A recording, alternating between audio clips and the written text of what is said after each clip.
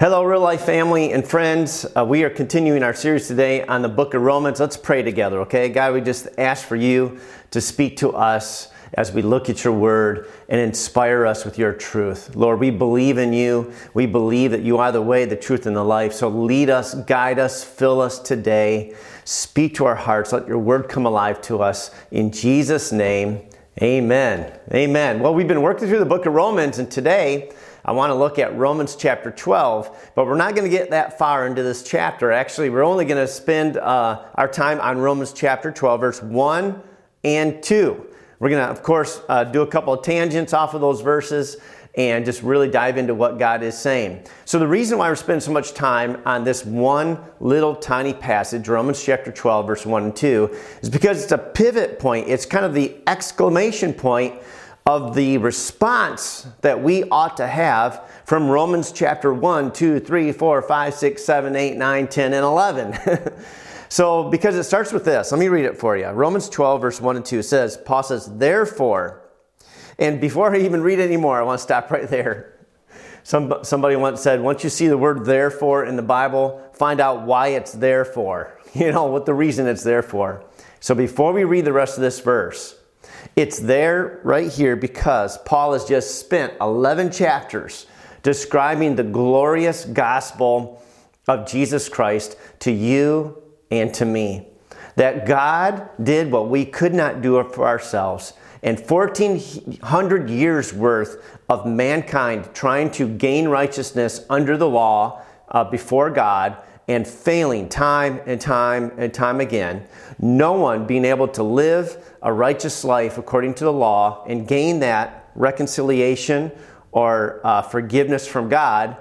God himself shows up as the promised Messiah that the prophets spoke of in the 600s, that he finally came, Jesus came, and he lived and fulfilled the law perfectly on our behalf, and then offers to us a path of righteousness by faith in him, not in ourselves, not in what we do or don't do, but in what he did on our behalf. And so all of this series really is coming to a head here where Paul says, now therefore, here is our response. What ought to be our response to the grace of God, to the mercy of God, to the love of God revealed to us? That from the very beginning, God never expected us to do what we couldn't do. He was just showing us that we needed him, that we needed to trust in him, that we needed to have faith in him, that we needed to trust our entire lives into his hands. And as a result of the revelation of Jesus Christ as the Son of God, the risen Savior, the one who paid for our sins and rose again as the first fruits of our resurrection, what is our response? So Paul says this in Romans chapter 12, verse 1 and 2. Therefore, I urge you, brothers and sisters, in view of God's mercy, in view of his grace and his love, to offer your bodies as a living sacrifice, holy and pleasing to God. In other words, give your life to him. Give yourself to him. Give your body to God. Worship God with your life. And he says, this is your true and proper worship. Verse 2, do not conform to the pattern of this world, but be transformed by the renewing of your mind. Then you'll be able to test and approve what God's will is, his good, pleasing, and perfect will. So, before we go any further, we're going to spend today talking about these two verses here in Romans chapter 12. And Paul says, in view of what God has done, in view of the mercy of God, in view of the grace of God, our worship, our response to God is to give our lives to him. We have no other option anyway. For 1,400 years, mankind discovered that no one could get right with God, even though there's this frustration within every single heart. Every human being has this unsettledness until we come and are reconciled with God, until we're born again, until we're forgiven of our sins. There's a restlessness in the heart of every person because we know we need God. Something's broke. Something's not right. It's our spirit. Our spirit is dead. It's cut off from God, the source and creator of life. and the giver of eternal life. And so until we come to home, until we repent and place our faith in Jesus, until we get reconciled to God, we will never have rest in our soul. And Jesus said to us to come to me, he said, and you will find rest for your soul. Jesus is the answer every human being is looking for. The problem is not all of them know it yet. And so that's who we are as Christians. We are the ones who have discovered the truth in Jesus, and now we have the great privilege and honor and responsibility to share that good news with others. And so Paul says, give your whole self to Him. This is your response. This is your worship. Don't be conformed to the pattern of this world anymore, but be transformed. Change your mind. Think differently. Become who you already are, a child of God. Be cleansed from this world's way of doing things, the way of thinking things, and the way of behaving. And put your whole life into God's hands and let Him reshape you, remold you, renew you according to Christ in you, not your ego, not your pride. So, I got a couple things I want to share with you today. First of all, the Bible says, do not conform to the pattern of this world. Let's think about that for a minute. What is the pattern of this world? Well, I believe we can see the pattern of this world in 1 John chapter 2, verses 15 to 17. Let me read it for you. John says, do not love the world or anything in the world. Now, he's not talking about people, to not live people, to not love a beautiful sunset, to not love, nature. He's not saying that. So we'll get to that in a minute, but he's not saying that because it kind of sounds weird, doesn't it? Do not love the world or anything in the world. There's a meaning here of the word world, and it is not just it's not like the physical world, it's not the people in the world, but he's referring to the system or realm of sin. In this context, the world is sin. It's the system of sin, the realm of sin. We live in a fallen world, a world filled with sin. Okay, so he says, do not love the world or anything in the world. Don't love this system of sin or anything in this realm of sin. And then he goes on to say, if anyone loves the world, the love of the Father is not in them. For everything in the world, and here's the pattern, the lust of the flesh, the lust of the eyes, and the pride of life, listen to this, comes not from the Father, but from the world, from this system of sin in the world. The world and its desires pass away, but whoever does the will of God lives forever. All right, so the pattern of this world really can be summarized into these three things. The lust of the flesh, which is lust. It's sensuality. It's the desires for pleasures and feelings outside of God's boundaries and established morality. And so we can have all kinds of pursuits of this. We see our world filled with lust all the time. Sensuality, sexuality, looking for highs, looking for pleasures outside of God's boundaries. Now, God is not a killjoy God. He's not a God that doesn't want you to have fun or enjoy life. That's the opposite. God absolutely wants you to enjoy life. He came to give you abundant life. He came to give you joy, hope, love, peace, right? He came to give you life to the full. And so, of course, God wants you to have a great life experience. But the sinful desires that are raging inside of us are the things that are outside of God's boundaries or outside of God's timing that hurt us or hurt those around us. So in 1 Peter 2, verse 11, Peter says this, I urge you as foreigners and exiles. This is not our home. We're passing through this phase. But I urge you as foreigners and exiles to abstain from sinful desires which wage war against your soul. So we all know we have sinful desires that are not right. They are wrong. And when we give ourselves to them, Peter reminds us those things are waging war against our own soul. They hurt us.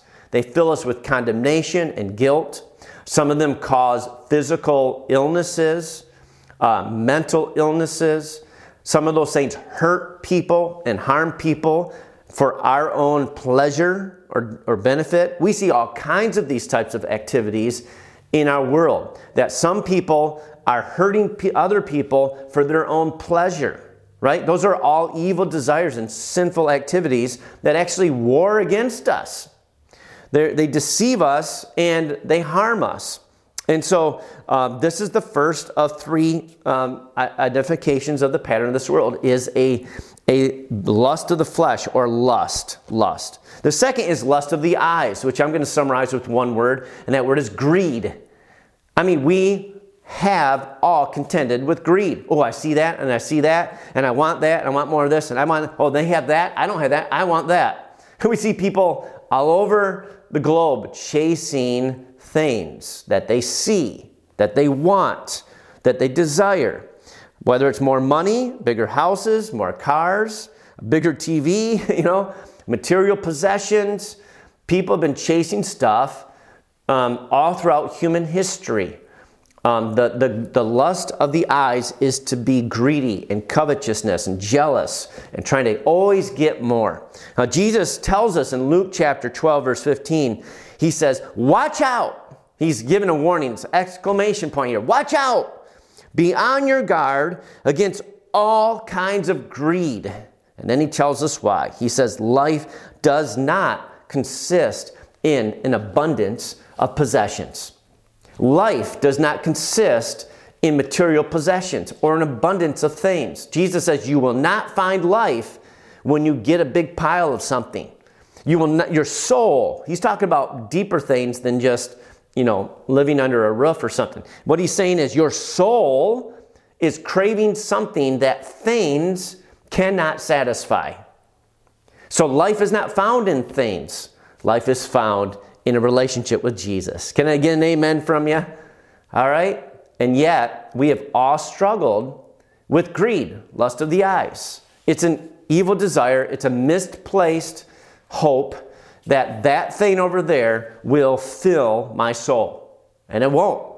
It won't. That's the way of the world. It's a pattern that we see in the world. The lust of the flesh, the lust of the eyes. Lust and sensuality and pleasure seeking, and greed and wanting more and wanting more. This is the pattern of the world that Paul is telling us. Do not conform to these patterns. Don't be like the world. It's empty. It's not working. It's leading to death and brokenness and harm. So the third one is the pride of life. And we all for sure have dealt with this one. We've dealt with all of these. This is a constant struggle for every person, is pride. Pride. The prioritizing of oneself over God, the prioritizing of oneself over others, the self-centeredness and the ego of life. Pride.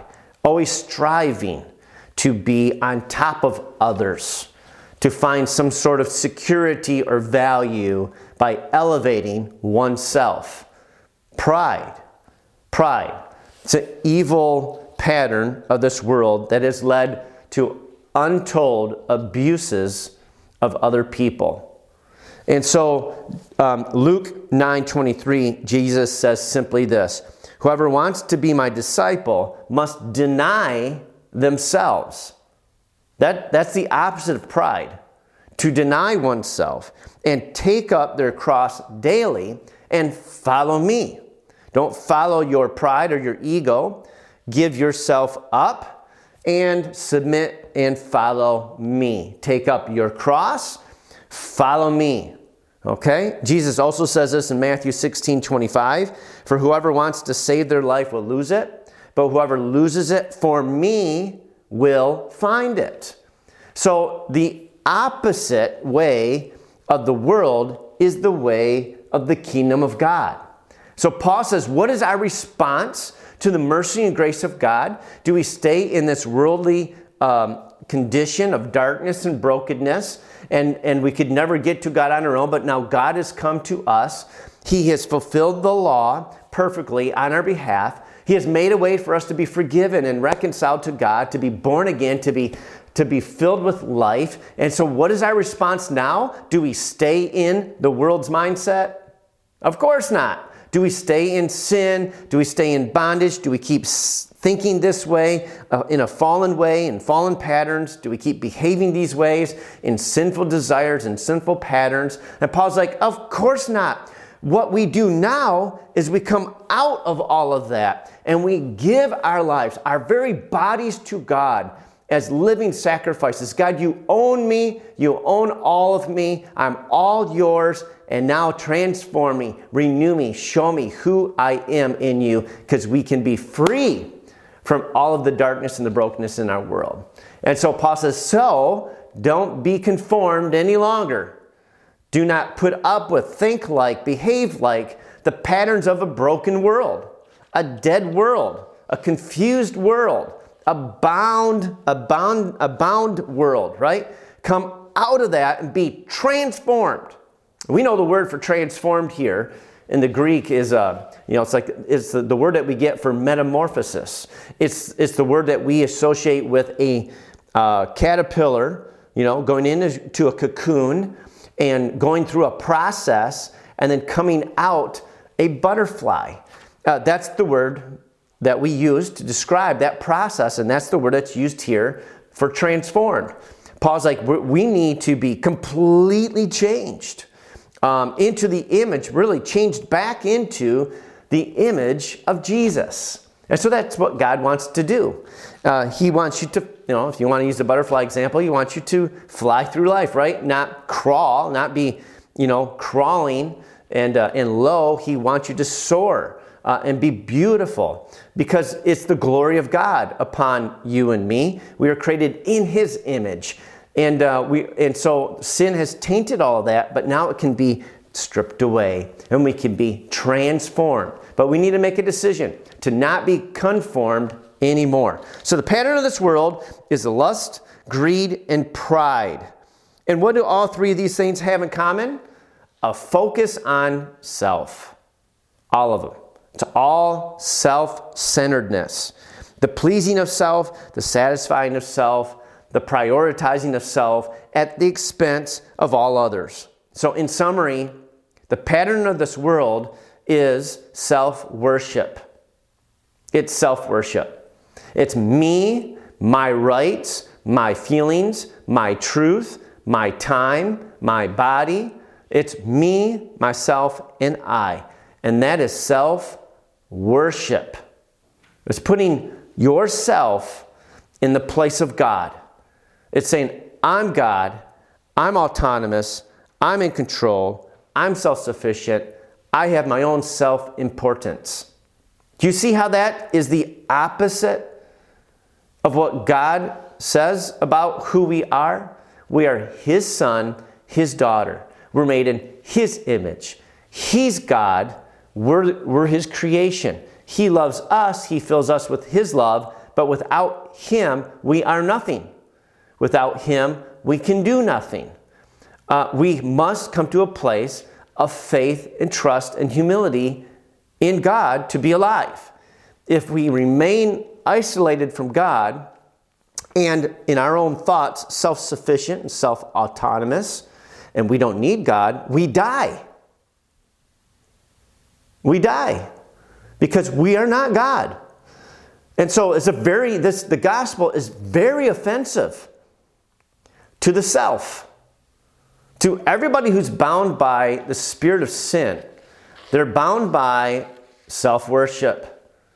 And the gospel is very offensive to that attitude, to that approach, to that philosophy.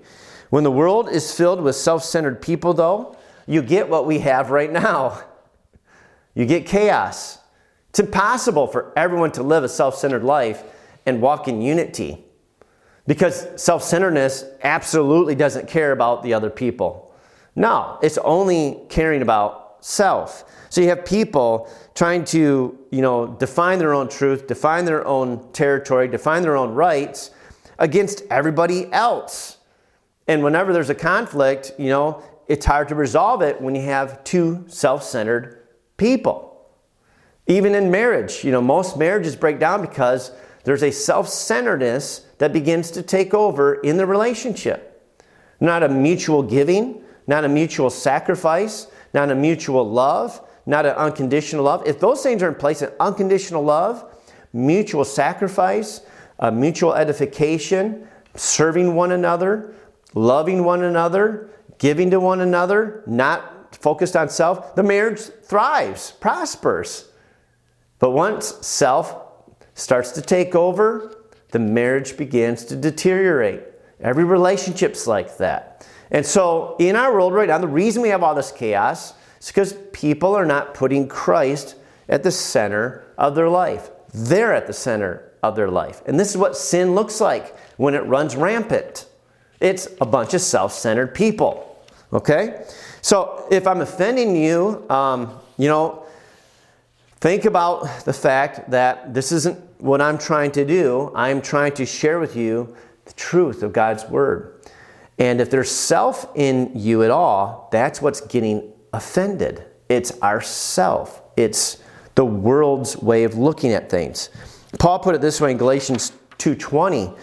He says, I have been crucified with Christ. My life, my identity, it's gone. I have decided I'm dead to myself, okay? And then he says this, and I no longer live.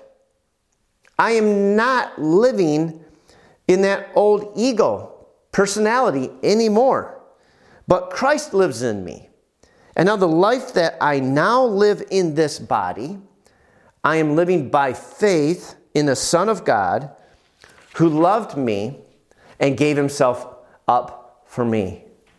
It's Christ in me, Paul says in Colossians, is the hope of glory. It's Christ in you, the hope of glory. Not a better you, but it's Christ in you. Not a better me. Me needs to die. Tim Hobson needs to die. My ego needs to be over. My self-identity needs to be gone and swallowed up by Christ. That's where the life is. That's why Jesus says, if you'll lose your life for me, you'll find it. But if you try to keep it, you'll lose it. Because there's no life in and of yourself. It's only in God. So, the opposite of the world's way is love. God's love. God's love, as modeled by Jesus, the highest expression of a human life. Jesus showed us what that looks like when he gave his life away for us. That is the highest expression of a human life, is to give itself away for others. That is love. Love is giving your life away. Giving your time, your energy, your effort, serving, loving, praying for, giving. That's love. That's what love looks like. And the gospel message, as I said, is incredibly offensive to a person that's held captive by the world's system of love. Because it's offensive, because it's a direct attack against the self. The self. The way of the world, let's summarize it this way. The way of the world is selfishness, whereas the way of Jesus is selflessness. They couldn't be more opposite. So anything inside of you that's still of the world needs to go. That's what Paul is saying. Anything inside of you that's still self-centered, full with lust, greed, pride, needs to go. You need to not conform or allow that in your life anymore, because that's not who you are. It's the pattern of this world. God has a new pattern for you that leads to life and freedom. His truth will set us free. Amen? So I want to also show you that the gospel doesn't accommodate self as the primary focus of life. It really doesn't make sense to call yourself a Christian and to live and look like the world, because the gospel doesn't actually make room for that. The gospel demands the self to die and to be replaced by God. The response that we have to the grace of God coming to us is to give our life to him. That's what Paul is saying. So the gospel, Jesus, doesn't give permission for you to declare him Lord and live a self-centered life. He doesn't give you permission to declare him Lord and believe whatever you want to believe. or to pick and choose what scriptures you will follow. You don't get to continue to make up your own truth or determine your own way or to have your own life. Okay, the Bible says in 1 Corinthians 6:19-20, you are not your own. You were bought at a price. You are not your own. You don't have, the self is what wants all these rights. The self is what fights for autonomy. The self is what fights for itself, self-preservation, value, security. But in Christ, we don't belong to ourselves anymore. We don't own our life anymore. The Bible says we've been bought with the price. The price is the blood of Jesus. We are saved because of Him. And now we give everything to Him. That's what the gospel says. It's hard to take, isn't it? Until you come to this place of awareness of the amazing love of God. His love for you is so much greater than your love for yourself. That's the bottom line. Trusting that the love of God is greater for you than your love for yourself. And you surrender yourself, your pride, your plan, your rights, your opinions, your beliefs. You surrender all of that to the one who is greater than you, who's more perfect than you, who has absolute clarity on truth, and is the giver of life to you. This starts all the way in the beginning, all the way back in the beginning, in Genesis chapter 3, when the serpent comes to Eve, and we see sin entering this world. We see this pattern from the very beginning. Let me just read it for you. Chapter 3 in Genesis, verse 1. Now the serpent was more crafty than any of the wild animals the Lord God had made. He said to the woman, did God really say you must not eat from any tree in the garden? The woman said to the serpent, we may eat from the trees in the garden, but God did say you must not eat fruit from the tree that is in the middle of the garden, and you must not touch it, or you will die. So verse 4, here we go. The serpent says, you will not surely die. The serpent said to the woman, for God knows that when you eat of it, your eyes will be opened, and you will be like God, knowing good and evil. So you see already he's appealing to pride. You can be like God. You can answer for what's right and what's wrong. You can determine your own good and evil. So there's an appeal from Satan to mankind and tempts us with pride, right? Goes on to say, for God knows that when you eat of it, your eyes will be opened, you'll be like God, knowing good and evil. Verse 6, when the woman saw that the fruit of the tree was good for food, and so now we have lust of the flesh. Ooh, yummy, yummy. And there's a craving, the lust of the flesh. And pleasing to the eye, I want it. Greed, I want that. And also desirable for gaining wisdom. Oh yeah, pride, I can be as smart as God. She took some of it and ate it. Do you see that? Right in the very beginning. We have these three things, the pattern that began right there in the garden. The lust of the eyes, the lust of the flesh, and the pride of life. And mankind fell into that temptation. And since that moment, we have all been dealing with these same temptations in a wide variety of ways. Now, as soon as sin entered the world, within this first chapter, we see these things. We see shame appear, fear, blame, pain, cursing, sweat, death, thorns, thistles, and the ruling of man over a woman, the competition of life.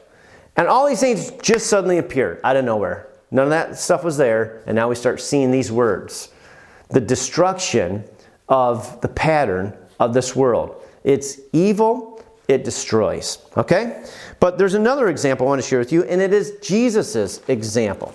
So I want to turn in Luke chapter 4 and show you his example of having to overcome all of these things. And because he has, through him and his Spirit in you and me, we can also. So Luke chapter 4, verse 1. Jesus, full of the Holy Spirit, returned from the Jordan after he was baptized and was led by the Spirit in the desert, where for 40 days he was tempted by the devil. He ate nothing during those days, and at the end of them was hungry. Well, yeah, I would think I'd be hungry too. After not eating for 40 days, he was doing a miracle fast, right? And so he's hungry. So in verse 3, the devil said to him, "If you're the Son of God, tell the stone to become bread." So what is that? That's the lust of the flesh. He's hungry. He's hungry. His flesh says, I want something. The devil's tempting him to do this or to meet this need, this pleasure or this, it's a legitimate need, right? But to do it in a way outside of God's boundaries. And it was a temptation. And so Jesus says, it is written, man does not live on bread alone. So he used Scripture to actually counteract, the temptation. And so Jesus overcame the temptation of the lust of the flesh, his stomach in this case. Verse 5, the devil led him up to a high place and showed him in an instant all the kingdoms of the world. And he said to him, I'll give it all to you. I will give you all their authority and splendor, for it has been given to me, and I can give it to anyone I want to. So if you worship me, it'll all be yours. What is that? The lust of the eyes. Look at this, Jesus, way up high. Look, Jesus, you can have it all. Again, Jesus does have it all. He's Lord of all. But he was to do it through God's path, not his own. Again, the temptation was for Jesus to not trust in God as Father, but to do something of his own, right? And not to trust. And so Jesus, again, this is greed. He's overcoming the temptation of greed when he quotes back a scripture, when he says, it is written, worship the Lord your God and serve him only. In other words, I'm not going to worship myself. I'm not going to worship you. I'm not going to worship myself. I'm going to only do what God tells me to do. And he overcomes the temptation of greed. So Jesus overcomes lust. He overcomes greed. And now the final temptation. Verse 9, the devil led him to Jerusalem and had him stand on the highest point of the temple. And he said, if you are the Son of God, he said, throw yourself down from here. For it is written, he will command his angels concerning you to guard you carefully. They will lift you up in their hands so that you will not strike your foot against a stone. And so Jesus answered, it says, do not put the Lord your God to the test. In other words, what the devil was tempting Jesus to do was to do this dramatic miracle of throwing himself off and watching the angels protect him and land, and everybody would give him attention and worship and praise and see, he is the Son of God. Look at this dude. No one's ever done that before. Wow, isn't that cool? So it was a temptation of pride, attention getting. And Jesus, again, was not going to do something outside of God's plan, but he was going to follow him and trust in him. And he says, do not put the Lord your God to the test. I will follow my God. So even Jesus, who is our forerunner, right? Who lived a perfect life, had to deal with the pattern of this world, and he overcame, and he overcame for you and for me. And so, in the beginning, John chapter 1 says, the Word, Jesus, was in the beginning was the Word, and the Word was with God, and the Word was God. This is John chapter 1, verses 1 through 5. He was with God in the beginning. Through him all things were made. Without him nothing was made that has been made. In him, in Jesus, was life. And that life was the light of all mankind. In other words, he was the source of life for mankind. That light, the light, shines in the darkness, and the darkness has not overcome it. And then in verse 9 it says, the true light, Jesus, that gives light to everyone, was coming into the world. So now we see this picture of Jesus is the light, he's the creator. He comes into the fallen mess that we created of sin and darkness. He comes in with light into the darkness. Darkness doesn't overcome the light overcomes the darkness. He comes in as the light, and now that light gives light to everyone, right? And so now Paul is saying we don't have to any longer live in that darkness of brokenness or sin. But now because of Jesus, we can become like him. We can let his light shine upon us, his light shine within us, and we can be made like him. It is God's determined purpose to conform us into the image of Jesus, into the image of the Word of God. So the Word of God is made flesh, not just when Jesus came and was born as a baby through the Virgin Mary, but now the Word of God is meant to be flesh on you and on me, my flesh. This Word is meant to be impressed upon this body of flesh. Therefore, my brothers, what does Paul say? Offer your bodies to God. This is your act of worship. So he says, so now offer yourself to God, that your body, your flesh, might become filled with the light, the gospel, the Word of God. Jesus in you is the Word in you. And so we come back to this idea of Romans chapter 12, where Paul says, here's what you do. Offer your bodies as living sacrifices, right? Give your heart, your mind, your will in service to God. Secondly, do not conform to this pattern of the world, which we just talked about. Resist the pattern of this world, but more than that, be transformed. So not only resist and don't conform or be pressed into the mold of this world's doing things, but be changed. Be transformed. Renew your mind. And how you do that, as he says, is through the Word of God. I was thinking about this illustration the other day, and I just want you to imagine if I went down to the Flint River at Barbers Park here in Montrose, took a empty glass, and just dipped it in the river. And then I took another glass and I filled it with, water from my sink. And I held those two glasses up right there, Which one would you want if you were thirsty? I mean, I just think about if I just scooped up a glass full of the Flint River and think about drinking that whole... that almost makes me sick just thinking about it. I mean, who knows what's in that water? It's not purified. It's not clean. It's just filled with all kinds of stuff.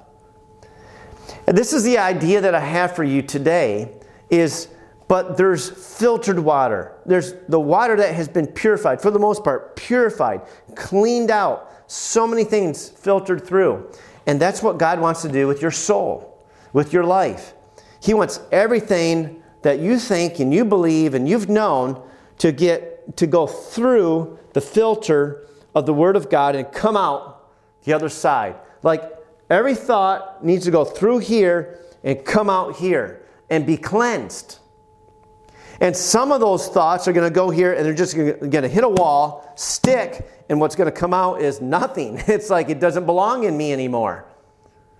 And other thoughts are going to come in here and get tweaked a little bit, modified and cleansed, and come out clean and in order. And maybe a twinge of pride is removed from that. Or there's a little iniquity that's kind of bent back and straightened out, and it comes out straight.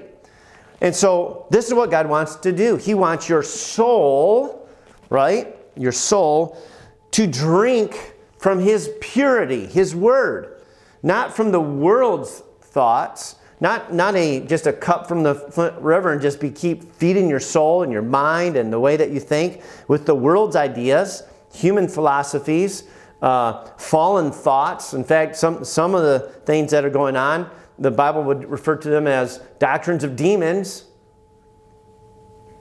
And so instead of living by that way, Paul is saying, be transformed by renewing your mind, changing your mind. Let every thought, everything in you go through the filter of God's Word. Put this as your new thought right here. I hope that's making a strong impression on you today.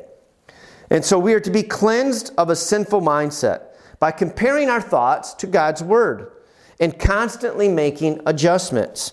Everything must be filtered. And listen to this. No personal opinions should be safe. Okay? We don't have the right to have personal opinions that contradict God's Word. God wants that out. He wants that gone. That's not from Him. Remember, Paul says these things, not Paul, but John said, these things are not from the Father. They are from the world. These are not from the Father. These are from the world. And so everything needs to be tested against Scripture. So I want to challenge you to read and study the Word of God in order to be transformed. That's how we're transformed, is by taking precept upon precept, verse upon verse, truth upon truth, and processing it and letting it do its change in us.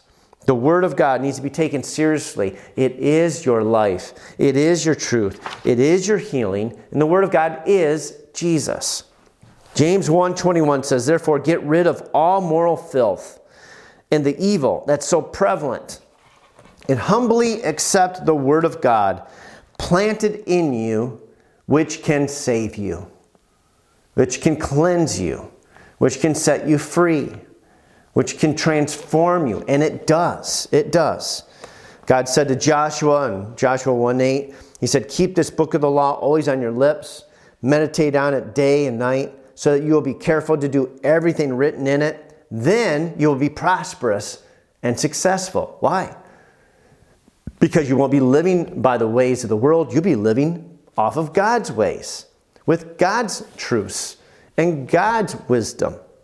James 1:25 says, whoever looks intently into the perfect law that gives freedom, so we see that the Bible gives us freedom, and continues in it, not forgetting what they have heard, but doing it, so applying it to your life, they will be blessed in what they do.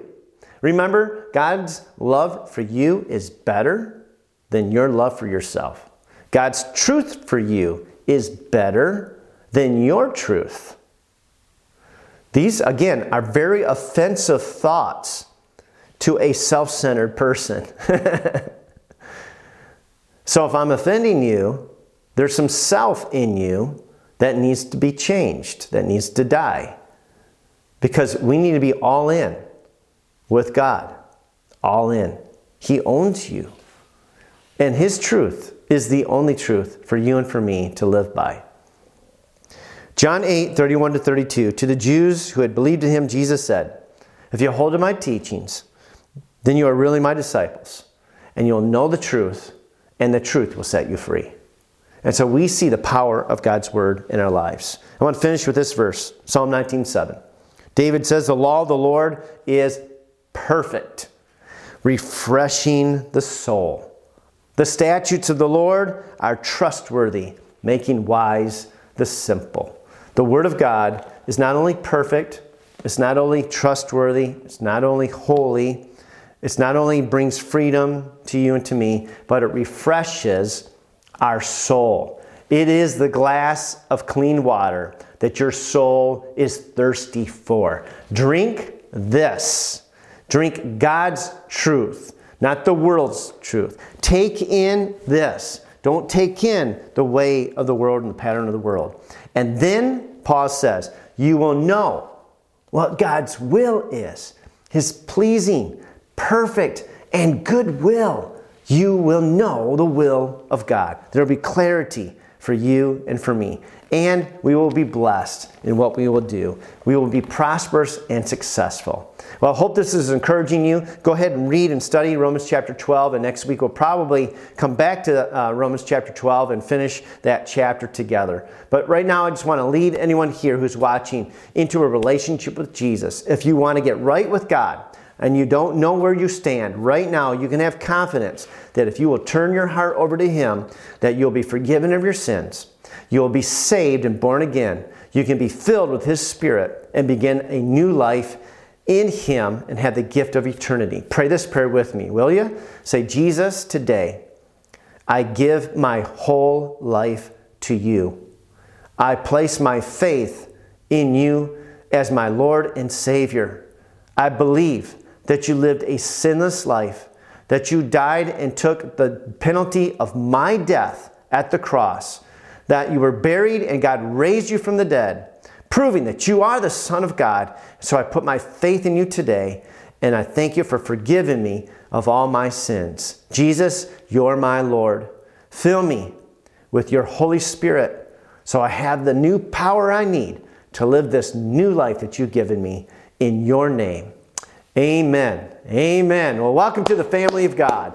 And for the rest of us, I just pray that God will stir up a hunger in your heart for the purity of the Word of God, that you will allow God to cleanse every opinion, every thought, every past thing in your entire life, and go through the filter of God's Word, and do not conform any longer to the pattern of this world, but be transformed so you can know God's will, and you can live God's will, and you can have that abundant life that Jesus made possible for you and for me. In Jesus' name, let it be. Amen. And so now may the Lord bless you and keep you. The Lord make His face shine upon you and be gracious to you. And the Lord lift up His countenance upon you and give you peace in His name. Have a blessed day and a blessed week.